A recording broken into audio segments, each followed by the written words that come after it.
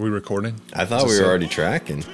I put $5,000 down as earnest money, and then went to a private individual who wanted a good return on his property, secured by quality collateral, and borrowed the money. The more money, the safer your properties are. It's like, if I have more liquidity, I can take care of the property. The building side, are y'all going 50-50 on this thing since you're the one that found it and he's going to pay for the building, or how's that working?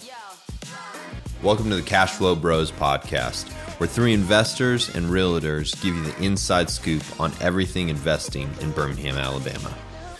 What's up, y'all? Welcome to Cash Flow Bros. This day, we have a two-part episode.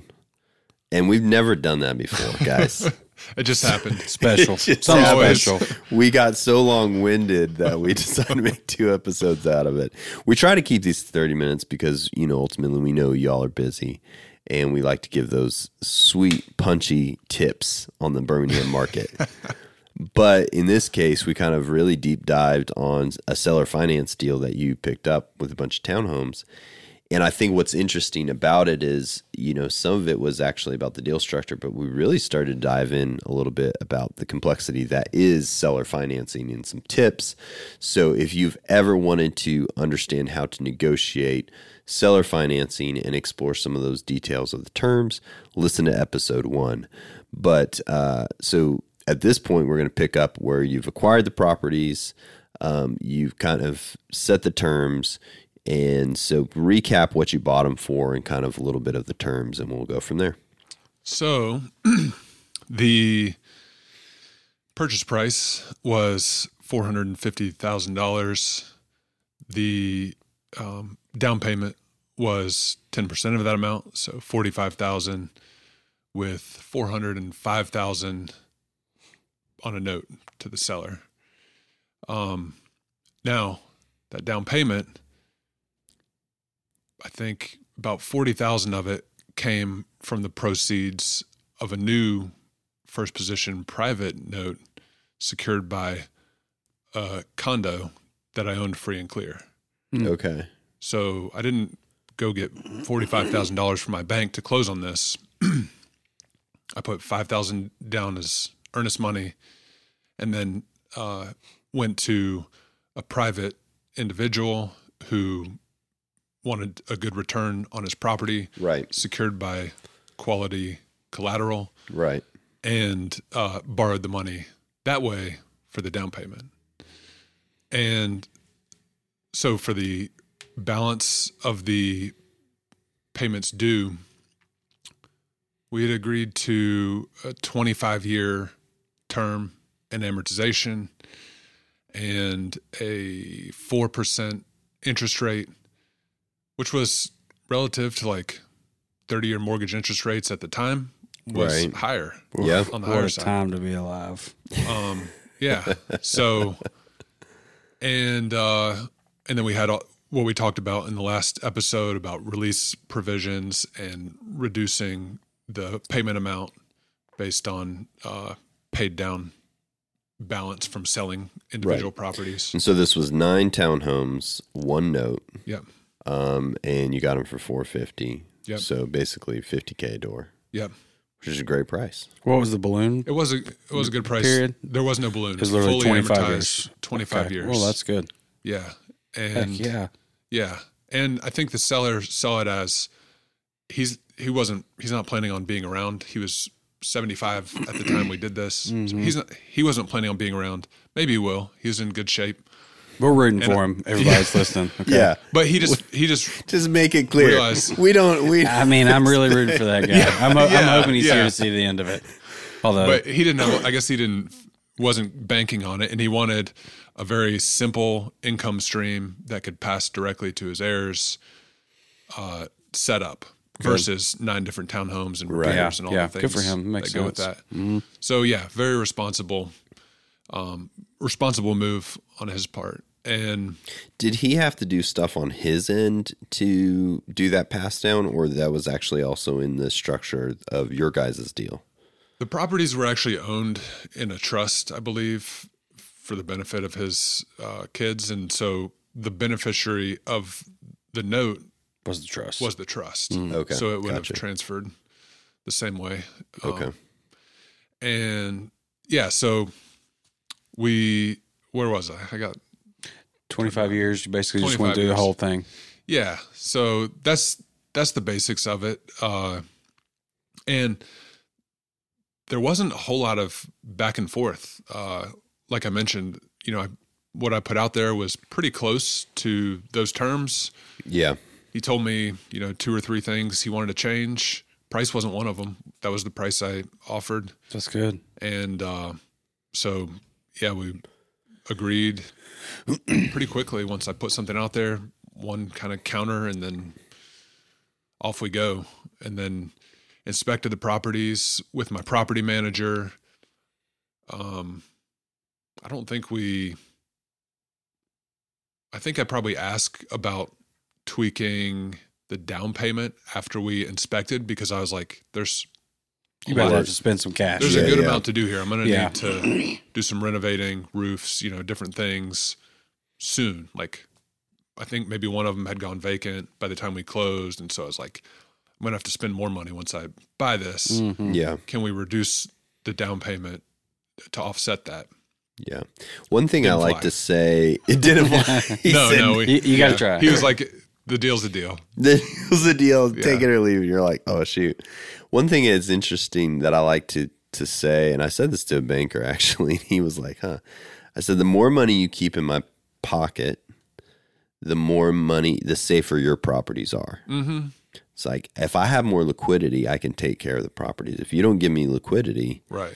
then I have no cash to keep this. Now, I don't go out and buy a boat on a whim. My credit, my track record for spending, all that kind of stuff says that I can keep that cash flow. I'm trustworthy with cash flow. Some people Right. are not trustworthy with cash flow, but that's an interesting thing that you could have maybe pitched to him. I don't know if he would have still but been like, hey, if you give me a little bit more cash, the asset that's backing your mortgage is going to be better taken care of. Right. I don't think I knew this at the time. It's possible. What I probably should have done is to propose an escrow of, so let's say I was doing 45,000 down payment.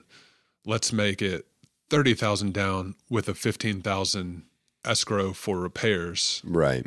So it's like I'm still bringing that money, but it's going directly into the properties. You can be sure of it. Oh, yeah. It's guaranteed that it's not just cash sitting in my pocket. Right. Yeah. Yeah. And that could bring that assurance. So, Yeah. So then what'd you do with them? Well, pretty much Took care of took them? over, just operated them. ponied up some money for repairs. That's what it sounds like. But they were already mostly stabilized. They were all For the most rented. part. The tenants were not great. Some of them were there long term, and they were really good tenants. Right. But there were some there was a couple Section 8 that were causing problems, and they're all right there together. It's like apartments. They all kind of knew, all right, the same person owns all these. They knew who he was. Right. Like they knew some things about his family when we walked through there. So we had, through COVID, I think we had 2 of them that lost their jobs or whatever, couldn't pay. And I think 2 of them got the rental assistance programs where we got some money through the government to kind of pay. They didn't pay for like 6 months, but then you got a lump sum of all the back rent. Right. That's tough, man. Some people yeah. go under in that time period. Oh yeah. No, it was Some people go over in that time period. it was Some not people- fun. Yeah. Yeah, definitely not fun, but just basically operated them as they came vacant. We did pretty nice repairs on them. And I would say on average when I bought them, the rents were $650. And once we renovated them, we were able to get $950, $1,000. Whoa. So, and that was, most of them were after like 2021, 2022 that we were able to, tenants left and we were able to go in and make them nicer. And I really, that's something, it's just kind of the craziness of COVID. I kind of bought it as, all right, this is a cash flowing package of properties that sometime in the next 25 years, it'll be worth, I bought it for $450,000. It'll add $450,000 to my net worth in today's terms. Yeah. Right. Maybe something good will happen, but if nothing else, I'm pretty confident that'll happen. And I like that. So fast forward, you stabilized, 2022 hits. Yep. And you decide to pivot on your long-term plan of keeping them for a while. Right. Because you have good debt Yep. on them. Yep. So why'd you decide to sell?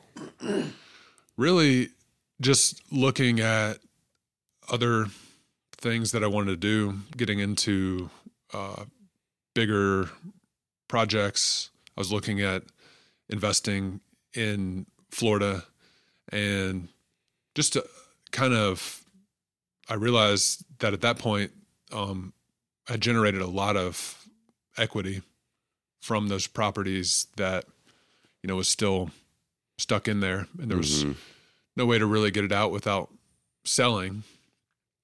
And so decided to put that package on the market, turn it over to my trusty listing agent. And you know him, you love him. Todd Helzer. Who's your favorite? and, Who's your favorite, people? and he put a beautiful listing package together for that portfolio. He really did. That was actually really good. It was really good. Yeah, I mean, was we happy with typically have, because we get so many inquiries on portfolios. We're actually working with a potential seller coming up, so we might have another portfolio to list here soon. But it is a upfront, massive undertaking to underwrite it. You basically then price it. Then from there, you have to get all the leases. You have to make sure all the tenant info is in. You make sure all the P&Ls are in. I mean, people want to see it all. Yeah. But then basically we create this email auto response because everybody wants to know about it. And you just say, here's the docs. Yeah. And then you see what actually comes back from, people who are legit buyers. Right. So it's a lot of upfront costs, but once you get that done, you just basically start pushing it out, and then the cream of the crop, the good offers start to rise to the top, and you see who's actually serious and has the cash to buy. Yeah.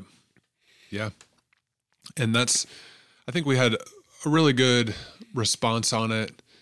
Overall, I mean, I think we had a couple offers. It took a little while to find the right offer, but we did had a lot of interest in it it was probably listed for 3 or 4 months, something like that. Yeah, we had an initial burst, and then I think we got it under contract. Yeah, pretty quick. And then it fell out of contract just because probably lack of experience. They kind of said stuff that they weren't, and then it sat for a little while with the inquiries. But then someone who was legitimate came around, and so you ended up selling them. Yep. And so then, talk us through what happened next. Well, I'll say that when I was originally, the initial first proposal for these properties involved a discussion about the lots that were surrounding these 9 townhomes. Dun, dun, dun, the plot thickens. Wait, there's extra land? Yeah. So he built out townhomes. But there was a whole section of lots that he hadn't built out yet. Right. That was the original plan. Yeah. In the 80s, he lost his FHA subsidy that he was utilizing to make the numbers make sense to build these townhomes. And so he said, I'm going to keep them as rentals. Whatever government program was making this all work was pulled. And so he kept them as rentals, and for the next 30 years almost. And yeah, but then there's also the whole rest of this development that also now no longer made sense. And so I looked at it originally, and my plan was nothing really, it didn't make sense still to like build on it. Mm-hmm. But I was like, if we can just, add it all in there for a small amount, roll it into the purchase of these townhomes, then, maybe someday it'll be something for me in my lifetime. Yeah. It didn't work out on the front end, but once we sold the properties, I got a call, and I paid the seller off, because at that time things had changed. He wanted to be paid off. I was about to ask that exact same thing because he was trying to avoid taxes, and now he wants to his whole situation had changed. And I think the bigger properties he owned, he had found a way to sell those that was acceptable. I will say another point on this whole epic journey is that if I knew what I knew today, I would have owned everything that he had. I would have found a way to buy all of it, which is 150 unit in Homewood, another 40 units around Birmingham, a 40 unit apartment building. So some really good properties that, knowing what I know now, if I met him today, I'd be owning them. Hindsight. No question. Yeah. Ask. But yeah, hindsight. And if next time I get a swing like that, I know what to do. And, you may never get another one, Rob. That could have been it, pal. That's possible. Could have been it. I don't think it works that way, though. Debbie Downer. Wow. Hey, man, Jordan with the harsh. Just saying. It's like you swung your swing. Struck out. One shot. Oh, man. So you paid him off. Yeah, so I paid him off and got a call not too long after that where he said, neatening my stack, I've still got these lots. You should buy them from me. And I'll be a, easy seller again. And so started looking at that, started looking at what it would take to build these lots. Does it make sense now? Mm-hmm. Learn, more about the utilities, and had meetings with a builder that I've been looking at partnering with to bring him in, because building townhomes was not like in my background. So I don't think you even own a hammer, Rob. Actually, you know what? When we first started working here together, he had to call me and ask to borrow my shovel. And he drove to pick up my shovel. And I think I've been over to your house to help you with a wheel. Yeah. No, the man doesn't own a hammer. He doesn't. Just giving you a hard time. No, I barely. It is definitely not in your wheelhouse you're not the builder. I'm not sure I know which end of the hammer you use. He's like, I own it. I just don't know how to use it. That's funny. Yeah. No, that's kind of not my strong suit, I guess, is the construction side. So needed somebody who had done a lot of that and to really come up with the construction numbers and see, how would this work?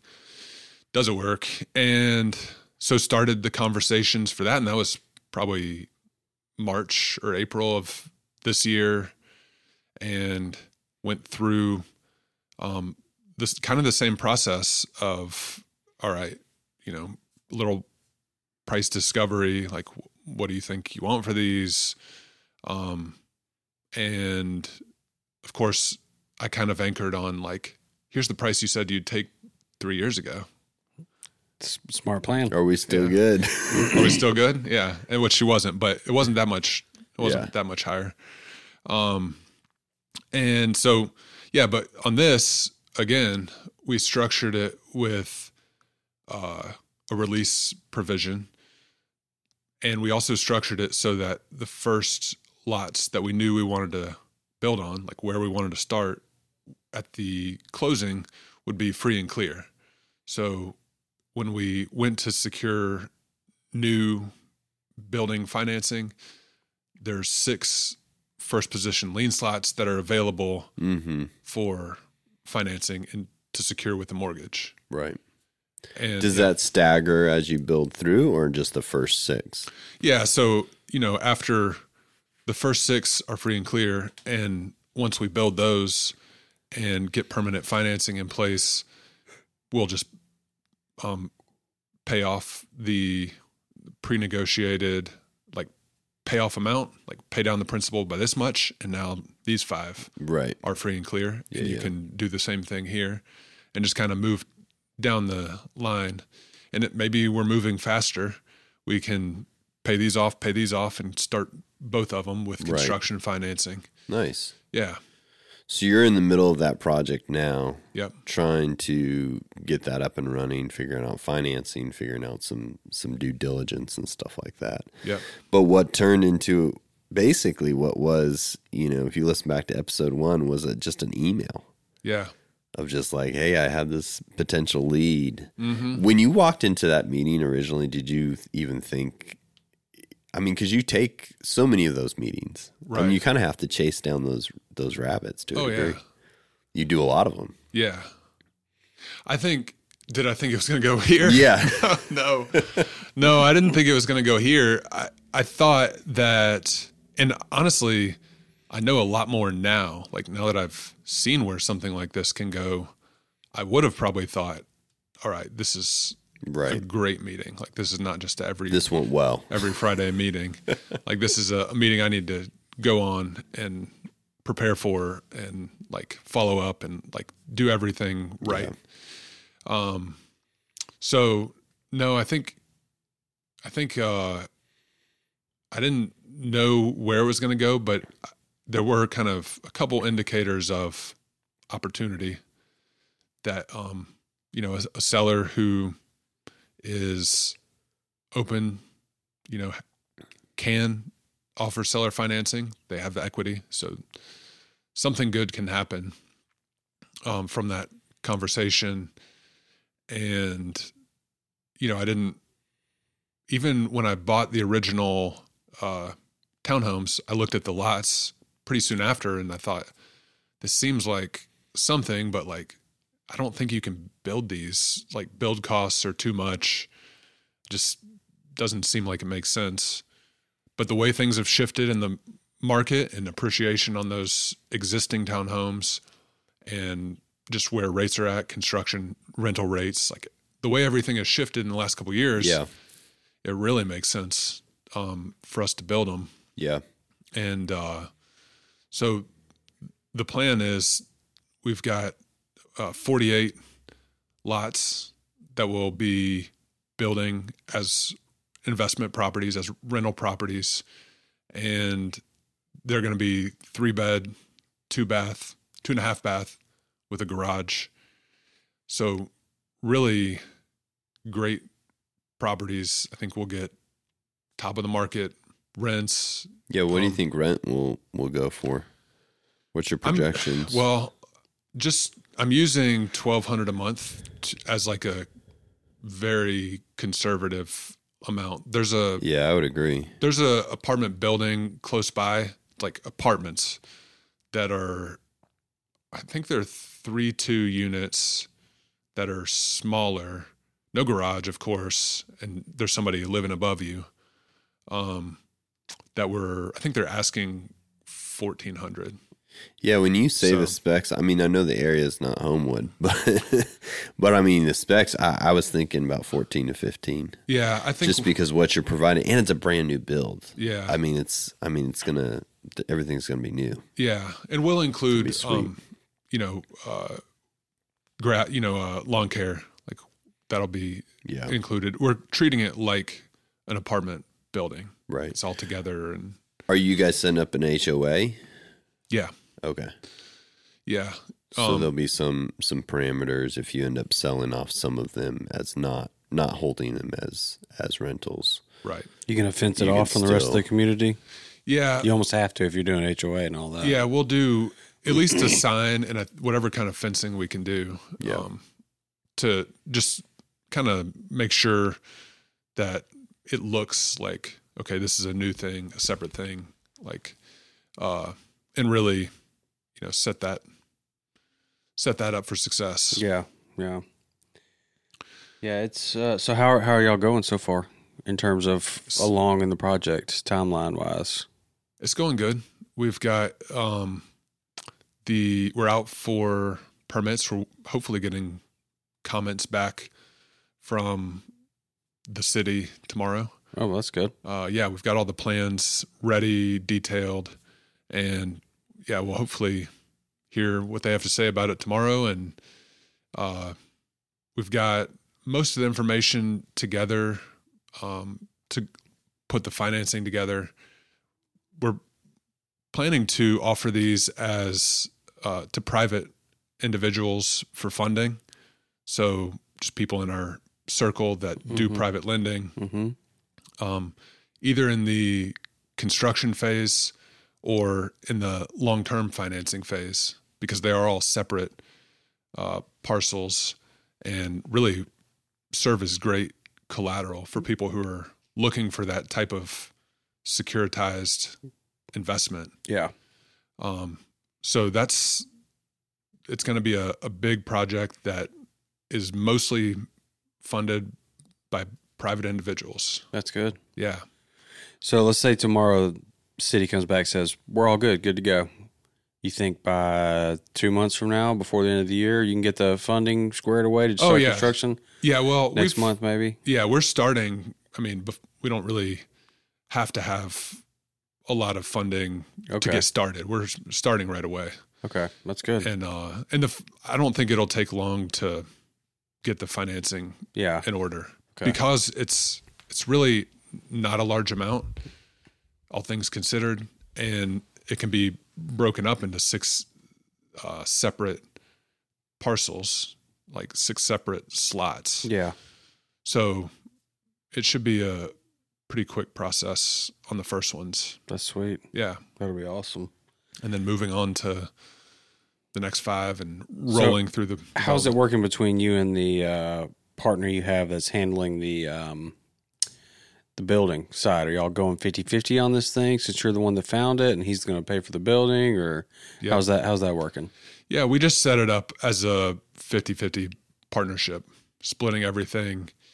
And I think there's times where, like any partnership, I think there's times where one person is bringing more day to day to the table, more value. And then there's times where the other person is bringing more to the table day to day in terms of value. Yeah. And I think we both understand that and are okay with it.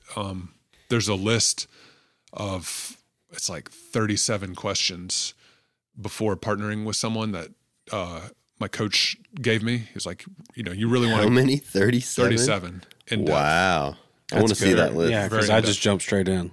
Well, you got cash? I'm in. You got cash. That's the only one question. Do this. So it's very in depth. We went through all of it, and